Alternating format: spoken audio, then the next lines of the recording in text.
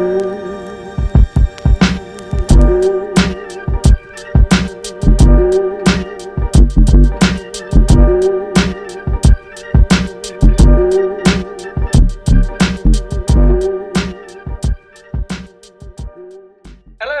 to Media Democracy, a podcast about media, politics, and the politics of media. With me, Tom Mills. I'm at TA_Mills on Twitter, and I'm joined by the ever-interesting Dan Hind, who is at Dan Hind on Twitter. Hello, Dan, how are you? Hello, very well indeed, thank you. Good. So this week we're going to be talking about abuse. We're going to be talking about online abuse and abuse and harassment of MPs, and what this tells us about the politics of the media today. Dan, why are we talking about this this particular time? What's kicked off this debate, which has gone on, I think, for the last fortnight or so, is now maybe starting to die down a little bit. That's right. I think this particular bout starts with Yvette Cooper's speech to the Fabians on July the 8th. So coming up for 2 weeks ago.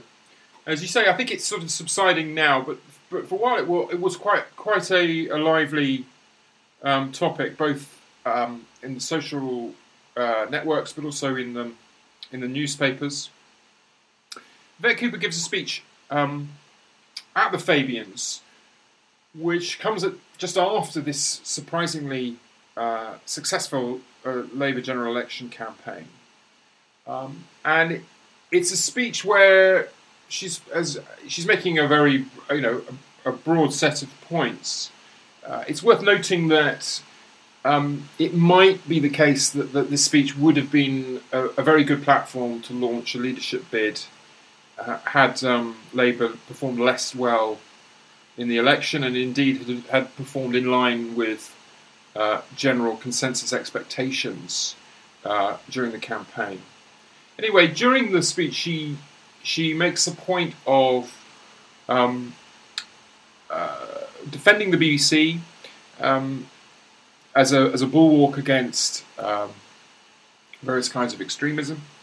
She defends Laura Kuenssberg in particular against the kind of abuse that has often been levelled at her. And more generally, she talks about the way that political discourse is being coarsened by a culture of vituperation, of accusation, and of often very violent racism and sexism. And this has an impact again on social media, and there is a more or less intemperate response to it, which appears to make her point for her in some ways. A picture of her is posted travelling alone online, which is taken as a harassing thing to do, and it starts to bed down, I think, both her speech and the response. It kind of beds down in general perceptions an idea that abuse is something that happens on what are called the extremes of politics, on the extreme left and on the extreme right, and that in the middle you find a culture of civility and moderation. And I think it's really important to think a bit about how that structure works and think a bit about the ways in which one might challenge it. One of the things I think you and I both have to be conscious of talking about this is that we are relatively privileged white men, and our experience of abuse online and in the real world is sort of homeopathic, really, in comparison to what a lot of people have to wade through day in and day out. But my very limited experience of abusive behaviour has overwhelmingly come from Blairite Labour MPs and their supporters. The people who have treated me with contempt or sought to dismiss me, treat me in an unpleasant, personally unpleasant way, if you like, that are, as it were, knowable to me, have tended to be people who would identify with the radical centre of British politics. And so I think it's very important that we bear in mind that this isn't whataboutery, and it's not saying, let's diminish misogyny or racism or whatever it happens to be when we find it on our team, as it were. But I do think it's very important to stress that when we talk about moderates, we don't fall into the idea that they're in some way inhabiting a normal civil centre, and that the people who take different political views are somehow peripheral, somehow marginal, and somehow less worthy of consideration and respect at the level of ideology and ideas. It's kind of a subspecies, isn't it, of this liberal centrist idea that, we are the people who are just going to get on with things outside of this kind of hysterical political ideas that exist on the fringes. We're going to manage everything effectively, and it's just kind of it's a version of that centrist argument, isn't it? But in a particular sort of context. That's right. I think you're right. I think it's you could see it as almost a kind of social technocracy. So it's like the idea that public debate is a way of comparing and contrasting positions in a dry and dispassionate manner. And actually, I mean, one of the things that's interesting is that centrist discourse doesn't really meet up to its own billing. Like, technocrats never really come up with plausibly technical solutions to problems. I mean, they always end up in a kind of frenzy of fantasies about how you can turn universities into markets. And I mean, the technocratic dialogue is itself a kind of frenzy.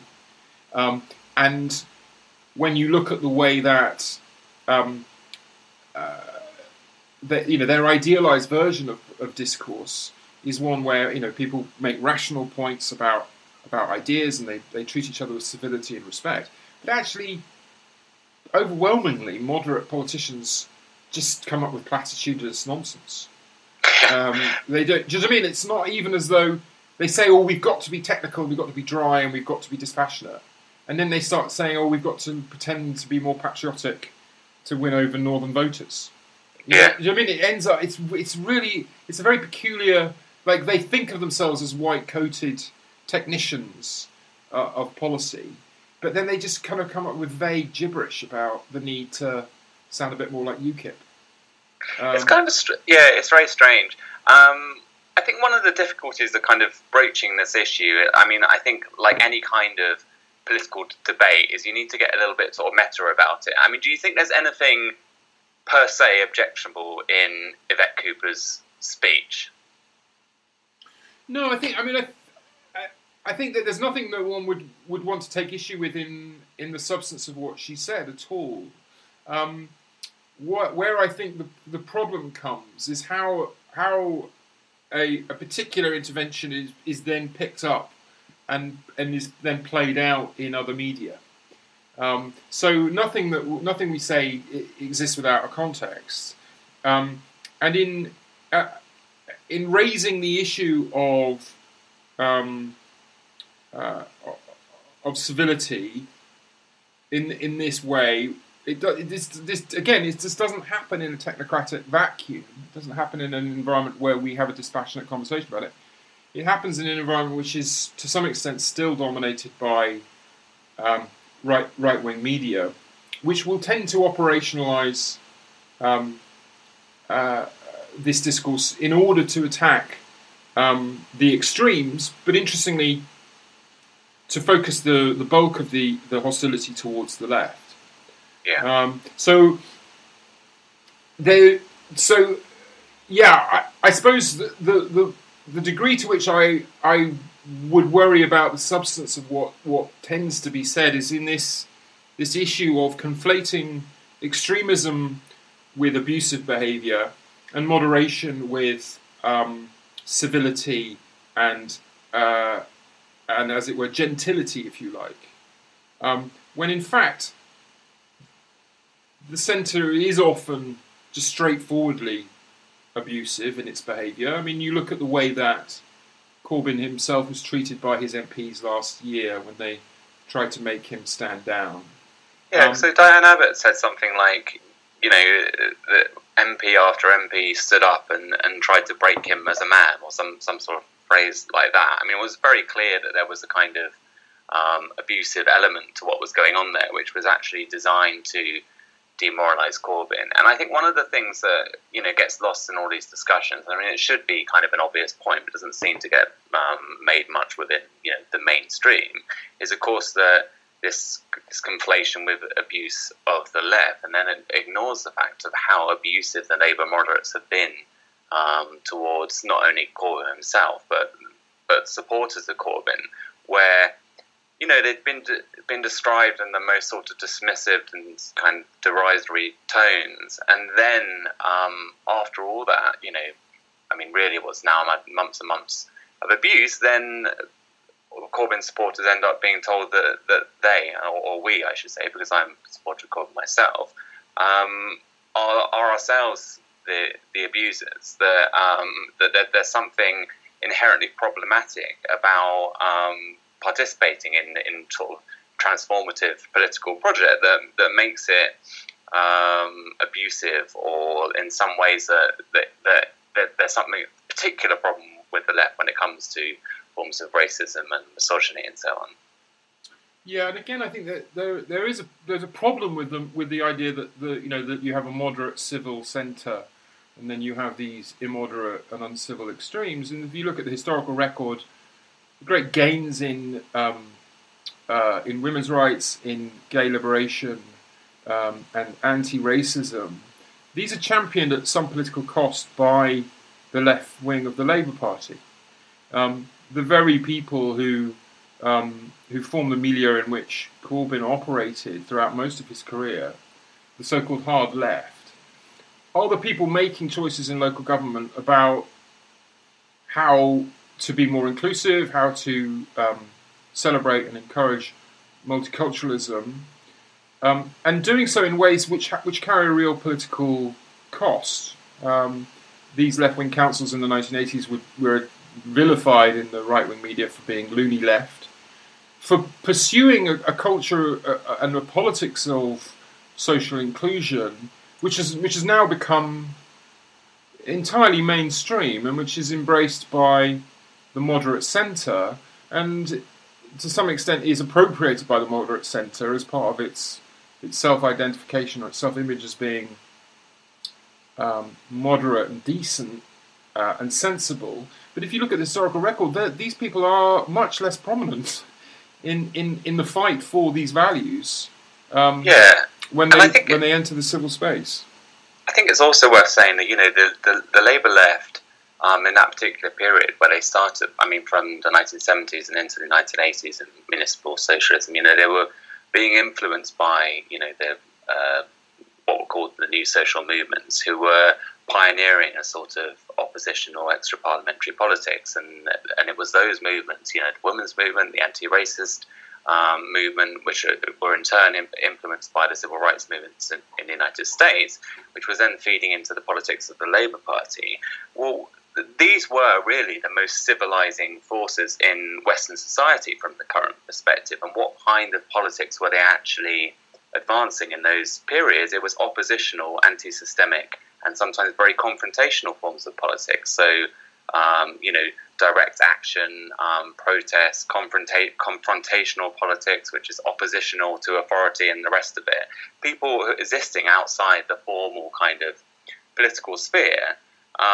These movements are the ones who have, in many ways, civilized society. And I think, you're absolutely right. It's an interesting point that they've, through those movements working their way into the political system, have created new values which are now upheld by the political moderates and claimed as their own, in the same way that, nobody in the US now doesn't see Martin Luther King as being a figure to, in sort of mainstream politics, doesn't celebrate Martin Luther King as a figure to celebrate. And we see this all the time, that these movements arise, they confront power, and at the time they're maligned and slandered, and then gradually find their way into sort of revisionist histories. I think it's worth, as well, taking that historical perspective when it comes to the history of the Labour movement too. So the kind of common sense that's now formed is this idea that social media has itself unleashed this kind of, all of this abuse and this lack of civility, and it's important to get back to a form of politics where we take each other's perspectives seriously, where we exist in intelligent dialogue with each other, and so on. I think you can look at this historically slightly differently as being, as we're having gone from a much more public-orientated culture of confrontational dialogue, which would be associated with democratic politics in like hustings and town hall meetings and real-world interaction, where people from the left and from social movements could confront and question and dialogue with figures of political authority. And that gradually is what's happened, as that kind of public political culture has been eroded into what's been termed sort of post-democracy, a much more stage-managed process of sort of mediated political culture. As that kind of public culture has been eroded, in some ways you can see the social media is bringing back that kind of confrontation. And I think it's interesting to look at it the right in that perspective. I mean, some of the figures, the sort of celebrated figures of the Labour maybe you would place him. Tom, I'm a bit worried about I'm a bit worried about the sound here. Okay, what do we need to do? I think it's play back what we've got. No, I think it's back. We might have to replay it and cut out a bit from the beginning. No. Just these last few moments. It was buffering. Oh, okay. Where did we get to? Shall I start? Where should I start from? I can't remember what I said said you were just talking about social media as a way of bringing back a culture of kind of a confrontational culture that was more apparent in the era of the hustings and so on. Yeah, shall I start with hustings again? Or where did I get up to? Have you stopped recording, by the way, or we? No, I'm still recording everything. Okay. So from one perspective, social media can be seen as, eroding a kind of substantive political culture and dialogue, bringing down the tone of public debate, introducing all kinds of hostilities and abuse, which in one sense it has, of course. Like, it's opened up a whole field of, as you said, like misogynistic and racist sentiment, which has obviously been present in British society. But I think from another perspective, we can understand social media as bringing back forms of public interaction and confrontation and dialogue with formal politics and political authority. So if you think of the traditions of the 20th century in terms of hustings and town meetings and a much more sort of grassroots kind of campaigning culture, there was opportunities there for dialogue and even like heckling and of course ill-tempered exchanges in public forums, which was just part of the cut and thrust of political life in the mid 20th century. And if you had figures from the Labour moderates or the Labour right, people like Harold Wilson or Denis Healey were readily able to interact with that kind of culture because this was a part of the cut and thrust of political life. And you could think of the way that those people conducted themselves. If they were heckled in a public forum, they could take the abuse and they could deal with that. I think it's interesting when you see the reaction of the current political class to this kind of thing. And this is why I think it's important to demarcate abuse from ill-tempered exchanges or political conflict and hostility, is that one of the things they don't seem to be able to do is perhaps deliberately to demarcate those two things, but also to interact and respond to being confronted angrily and recognizing anger as part of a legitimate public politics. Yeah, this point, I think this point about the sense that the new media have given people an opportunity to speak back, and as you say, there are kind of parallels, aren't there, between sort of heckling in the world and and engaging on social media in ways which are less than respectful. The other thing I think which is worth bearing in mind in this sort of immediate historical context is that political this culture of mass meetings or hustings and so on was actually very lively and bordered often on being extremely dangerous. It wasn't unusual for people to come to blows in these political meetings. Now, that's not to say that that's good or that that's somehow something we want to see a return to. But I think it's important to push back against the idea that we're in the midst of a rising tide of, as it were, political violence. It's not entirely clear that that's true. And that, as you say, the kind of highly mediated would-be post-democratic politics of the Blair era may have been just an anomaly in that it was so bloodless and so much kind of oriented around broadcast imagery rather than anything more potentially vulnerable to public intervention in some way.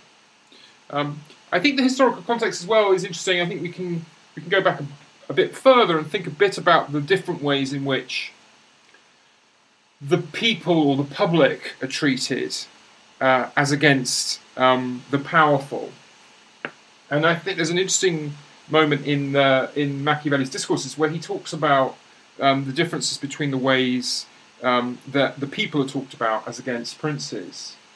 And he says the sentiment against the people arises because everyone speaks badly about the people without fear and in complete freedom, even while the people rule.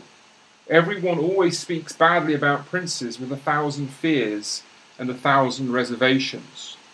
And I suppose the point he's making is that even in a formal republic, to criticize the people carries with it no real cost. And we see this, I think, in general discourse nowadays. The way that we talk generally about people is incredibly dismissive. And the way that people are presented to us by I think, a lot of moderate politicians is incredibly unflattering to the point of caricature. To listen to someone like Cooper talking about why people voted Labour, for example. There's a very interesting moment in the speech where she sort of gives a list of reasons why people voted for Labour. And she doesn't mention in that the manifesto. She mentions there, the culture and the heritage and the inherited traditions of the Labour Party. She talks about Jeremy, she talks about the NHS, in these very kind of primary colours kinds of ways. But the idea that people are rational political agents seems to just often be missing from the way that we talk about people in general. And I think we have to some extent, point the finger at a political culture and a surrounding media culture that talks about the public as though we are essentially defective, as though we're in a position of permanent cognitive inferiority to the people who are in charge. So that is, and I think, to my mind, that is, as it were, that's the cornerstone, or that's kind of the core of what I would see as an abusive political culture, is one where we are constantly described to ourselves as being incapable of self-government. And we are given media product that assumes that we're incapable, right? Yeah. So mainstream coverage, week after week, on something like This Week, with Andrew Neil, we'll have Ed Balls and Michael Portillo on the sofa, and they're all chuckling away to each other about who's up and who's down in Westminster, and then there'll be some like video package where someone's making feeble jokes, like on Westminster Bridge or something, and it's all kind of a bit of a lark, and it's all like there's no substance to it, because the assumption is you don't need substance, you want gossip and you want gags, and that seems to me even in its supposedly serious coverage, broadcast tends to treat politics as an ongoing soap opera for people with degrees, right? As against a set of contending ideas about how the culture and the country should change. And I think that is an ongoing insult to us. That would be my view, and it's an insult that they can get away with because there are really no or very few comebacks. In what way can the people speak back about the way that it's misrepresented? If you're an MP and you're abused, you can say, "Look, I'm being abused," and you have a platform to speak about the way that you're abused.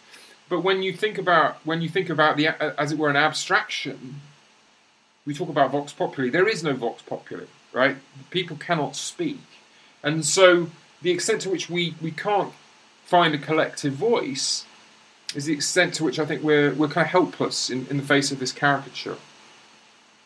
Yeah, and the opportunities for sort of talking back. I mean, we spoke about this when we were talking about the role of the public in the media, are structured in a certain way where you're not allowed to ever question the terms of the conversation that's taking place. So it's not that, there aren't opportunities for your voice to be heard, but what you're not allowed to do is actually, question the terms of the debate in the way that the MPs or people outside, to a lesser extent outside of Westminster, are allowed to lead the political conversation. Right, so there's a sense in which, to participate, you have to accept the legitimacy of the game as it's being played, right? So if you want to appear on the BBC News as a vox pop, then you have to accept the authority and the legitimacy of the person interviewing you, right? Most people, in their right minds, having a microphone pointed in their face, will just walk off because it's an imposition. There's a tiny minority of people who were like, yes, I think I should engage with this civil process of debate and discussion.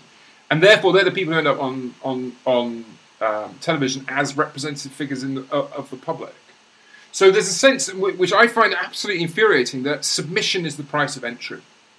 Yes, you can appear and you can ask a question on Question Time, but you have to kind of get your question vetted, and there'll be someone saying, well, can we phrase it slightly differently? And you have to accept that, right? You have to accept your position of inferiority in order to engage as a member of the public. Similarly, with something like the complaints procedures that you have. Like the idea that you would complain to a public body is to accept its legitimacy. Like the idea that in an actual democracy, as a citizen, you get to complain that's a contemptible position to be in. As a citizen, you should be able to punish, not complain. You should be able to sanction people for wrongdoing, not to appeal to their better judgment. And it comes back to another facet of this debate about abuse, which has been this. And this has particularly gone on around the Labour Party, which is the idea that local party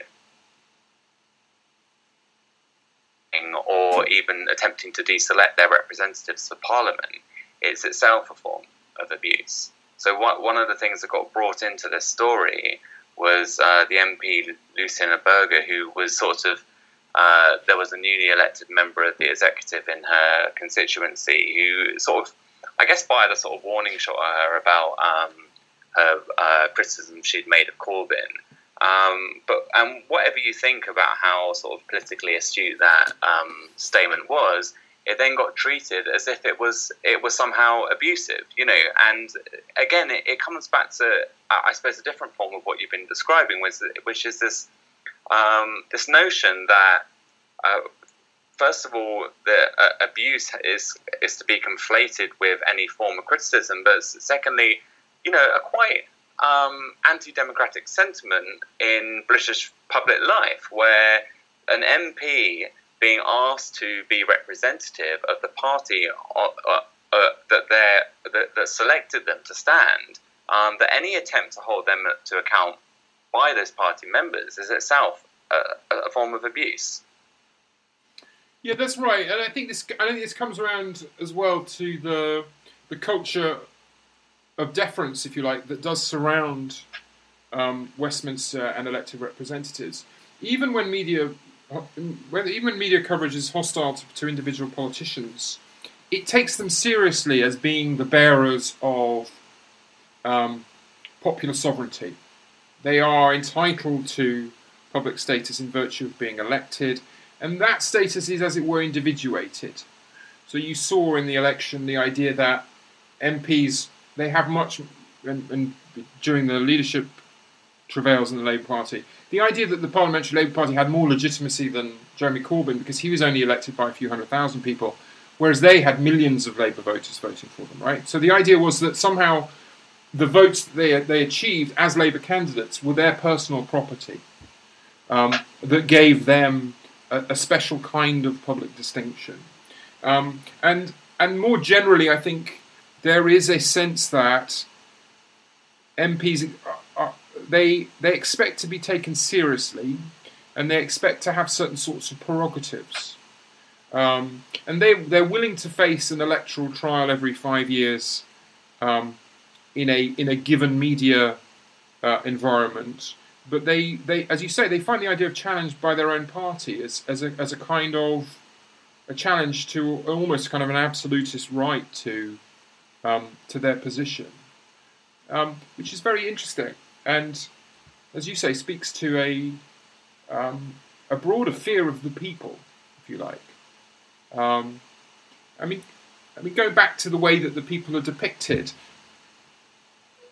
If you watch sort of daytime TV presentations of the people, or the way that quote ordinary people are represented on television, what you often find is the spectacle of highly educated producers and their technical staff, essentially coaching and shaping much less sophisticated or much less people much less familiar with the dynamics of television production, shaping them into stock characters, really, and using the raw material of what people are like to tell stories, highly structured stories about the feckless poor, about deadbeat husbands, about welfare scroungers, and so on, in a way which again constitutes a kind of caricature of what people are like. And this goes on constantly. This is endless. I mean, we never see a real process of self-representation by the people who appear in daytime shop chat shows of the Jeremy Carr variety. Those people are never given an effective opportunity to describe themselves. They're picked out, they're cast, and they're primed to play the roles that are created for them.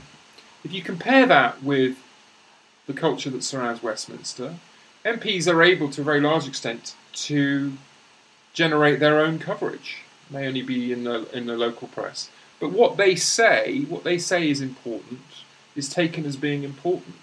They are bearers of a kind of public legitimacy that is, I would imagine, an intoxicating kind of power in a way. And in that, given that degree of legitimation they're receiving, I think that effective pushback, as you say, by democratic means in their constituencies, would be experienced by them as a form of as being extremely threatening.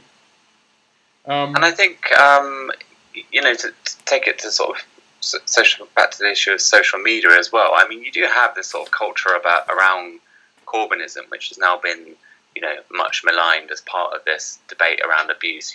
Like slugs and melts and the rest of it.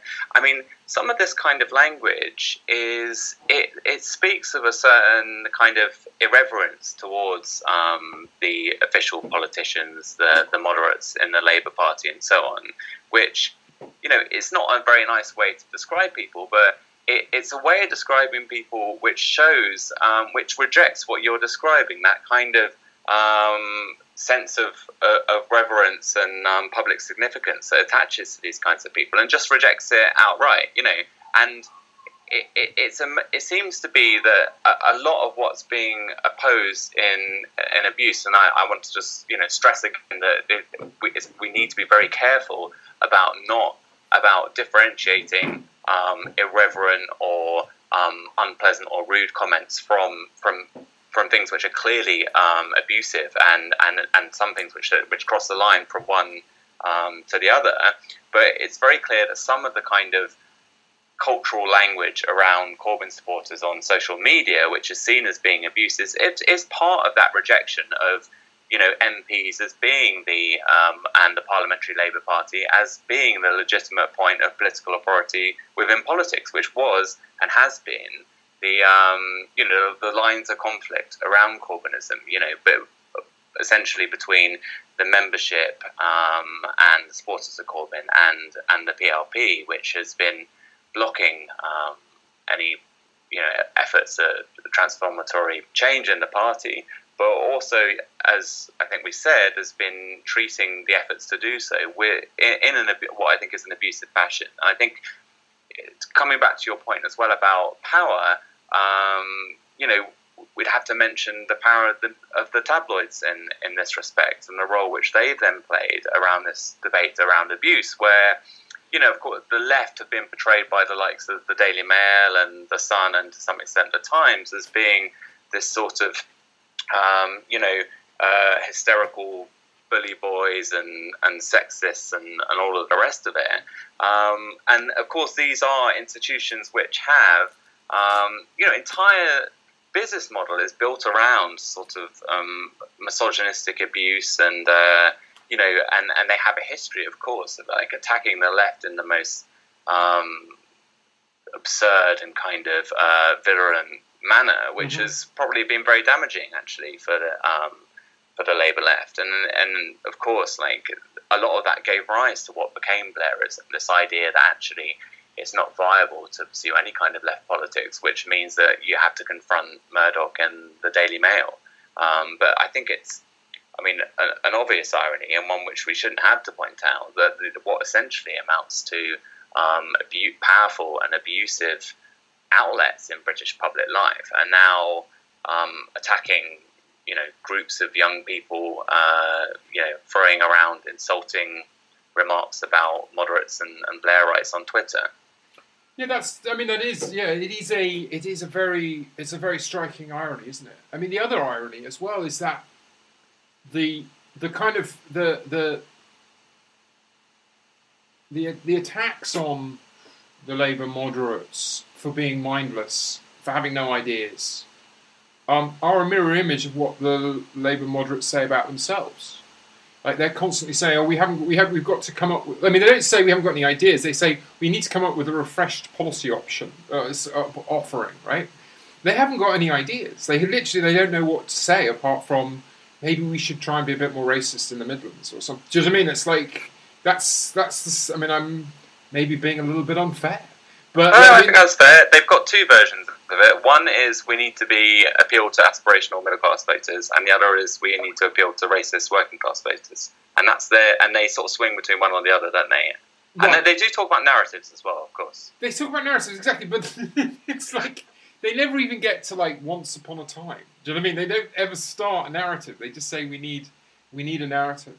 So yeah, but diagnosing a problem is the first step towards resolution. But what they tend to do is sort of misdiagnose the problem and then hope the patient will die, I think.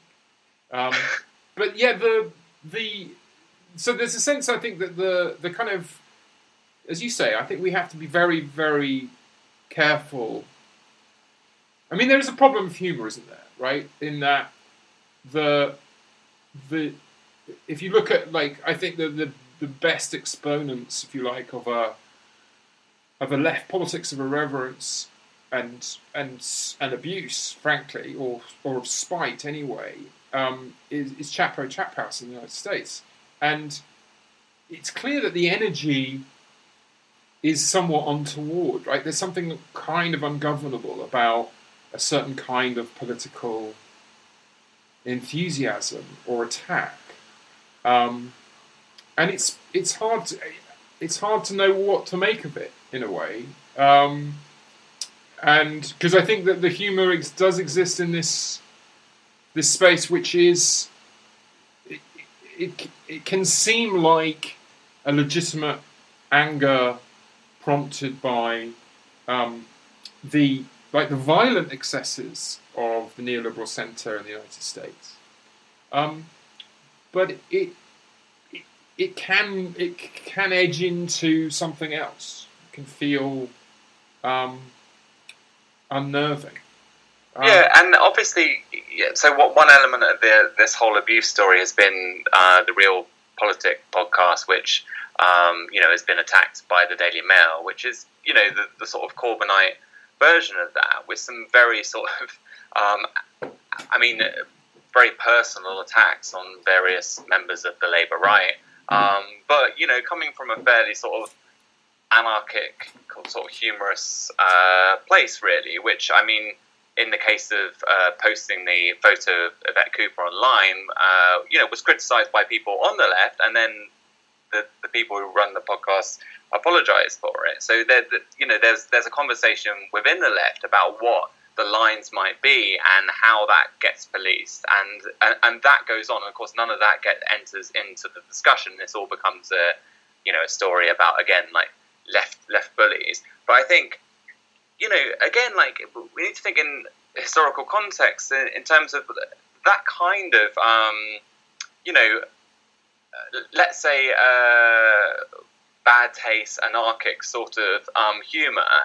It was also a strong feature of the left in the 1980s as well, and even sort of elements of elite political culture around, political satire and all of that stuff coming out of punk as well, which kind of, if you think of the way that Thatcherism was responded to, and the culture of protest and the incredible feelings of hostility around Thatcherism and the Conservative Party, and the ways in which some of that fed into more mainstream forms of comedy, satire, and political coverage. It seems very clear to me that some of the ill feelings and anger that are part of contemporary politics are not unique to the current moment that we're in, and that you can see it there, can't you, in things like Spitting Image, which isn't something that's coming from the left, but clearly had a very irreverent and anarchic sort of spirit to it. Yeah, it's interesting. Politicians will often claim to be flattered by or to enjoy their caricatures on Spitting Image. But if you look at the way that they were depicted, they were presented as being completely amoral, violent, dangerous psychopaths. Certainly the Tory cabinet throughout the 80s was depicted as a gang of rogues. And you could look back at Spitting Image and say, well, this is an incredibly dehumanising treatment of politicians, right? Portraying Norman Fowler as a serial killer who's murdering hospitals is delegitimizing him as a human being, and it's opening up to him to all kinds of violent sentiment and so on. But in fact, it was kind of domesticated, wasn't it? It was treated as being part of the rough and tumble. Yeah. And I think part of the problem now is that you don't need a huge budget to engage in this discourse anymore. You can just be someone with a Twitter account trolling MPs, and I think there's something sort of ungovernable about that, which I think is very unsettling for people. Yeah. But I think this is I'm going to sound like a melt, as I often do. I think because I think it's just it is an unavoidably ambiguous space to be in. I think that political language is often incredibly dehumanizing, or it can take very extreme forms and still remain part of a meaningful political dialogue. I suppose my hope is that we can begin to treat centrist ideas with the contempt that they deserve, and not focus so much on the individuals. The ideas themselves are disgusting, and they're violent and they're dangerous. And the people who promote and support them are given a huge prominence by our parliamentary system. But I think it's the ideas themselves that we need to defeat. We've been talking now for 45 minutes, and we said that we'd try and bring it in under an hour. So is there anything else you'd like to say before we wrap things up? Yeah, I'd say sorry for overrunning again. It seems inevitable, really. We're never going to keep it down to half an hour. Maybe we could do a show in the future about satire and the role it's played in British politics, because I think it would be an interesting sort of thing we could go into and explore. And I think you're right about the humour. I think it is inevitably sort of ambiguous, but then part of the reason for that is that part of the thrill and energy comes from that kind of ambiguity and that kind of anarchic sort of quality to it. Right. But no, and the sense that the Corbyn project opens up new political possibilities has released a huge amount of energy, and I think overwhelmingly it's positive. But inevitably, I think it brings with it moments of excess that we should be aware of, and we should seek to minimise. I don't think there's any doubt that there is a line, and I think we never quite know where it is. Yeah, well, and on that bombshell, of course. And let's hope we never do that here. Okay, I'm sure I've crossed a number of imaginary lines. Well, if any listeners think Dan has crossed any lines or is too much of a mouth, then just let us know on Twitter, and we'll do our best to address any problems. I've been Tom Mills. This is the Media Democracy podcast, brought to you by the Media Fund. I hope you've enjoyed it, and we will be back same time, same place next week. Bye.